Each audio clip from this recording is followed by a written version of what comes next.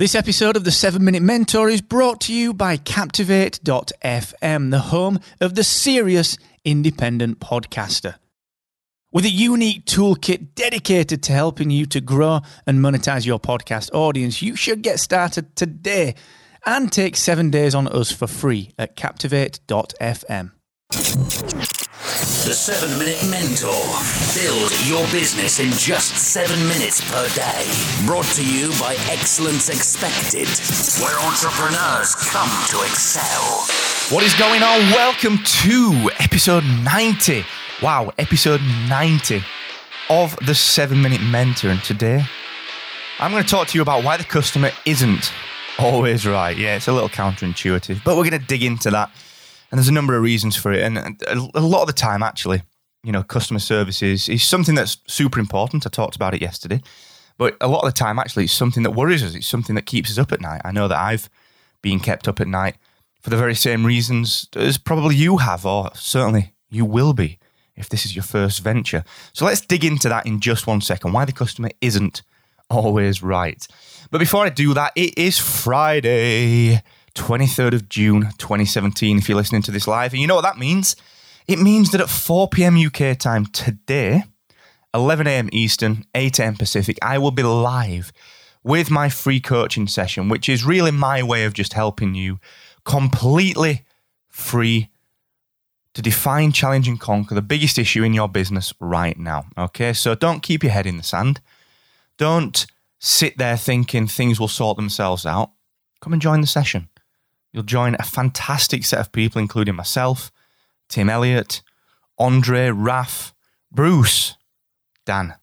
You're going to meet so many fantastic people there who are really just all doing the same as we are, all just trying to get through and build a business. All right, so please, 4 o'clock today, UK time, 11 a.m. Eastern, 8 a.m. Pacific, excellence-expected.com/free coaching.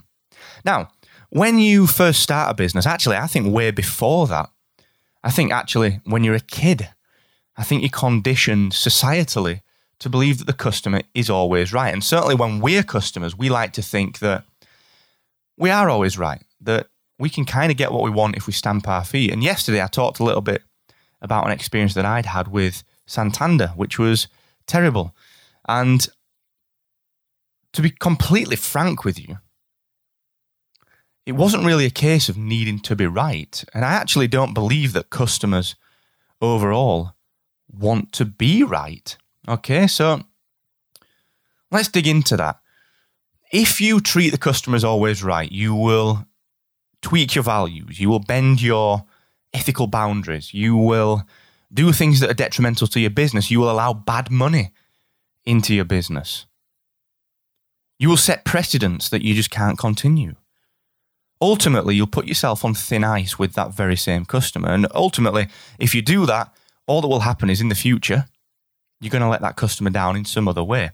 So actually, when you've got a customer who ordinarily you would think, well, okay, we'll just bend to their will, we'll do exactly what they want, and so on and so forth. What you've got to understand is that they're not really looking to be proven right. Okay? What they're looking for is empathy. They're looking for an understanding of their frustration, and they're looking for a clear path to resolution. That is it. Okay? They're not looking to win an argument. Even though that's how it might come across, believe me, honestly, they're not looking to win an argument. If you think about when you've kicked up a fuss at any brand, any business, any company, well, what were you after? What did you want? All you wanted was that frustration that you felt to go away. And when you're handled properly, when someone says to you, hey, listen, Mark, I'm really sorry about this. Number one, I understand the problem. Oh, okay, that's good. Number two, here's what I'm going to do to resolve it, and here's when I'm going to do it. Oh, okay, that works, thank you. You're not really looking to be proven right. And also, let's turn this around a little bit. Not only are we talking about customers who are frustrated or complaining, okay, yeah, you've got to show empathy and understanding to them because, as I said, all they want is a resolution and a timely one at that. And they want to be heard. Customers just want to be heard.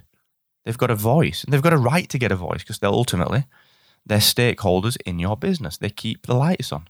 Okay, so they've got a right to be heard. But what about from a developmental perspective? What about when customers are telling you how your business should run, or how your business should build products, or how your business should structure services or payments?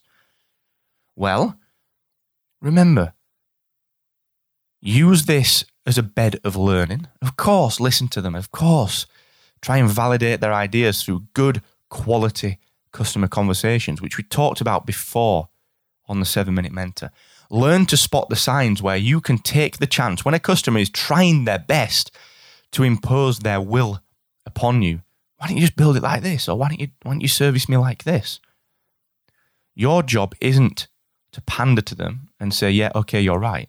Your job is to understand why they want that.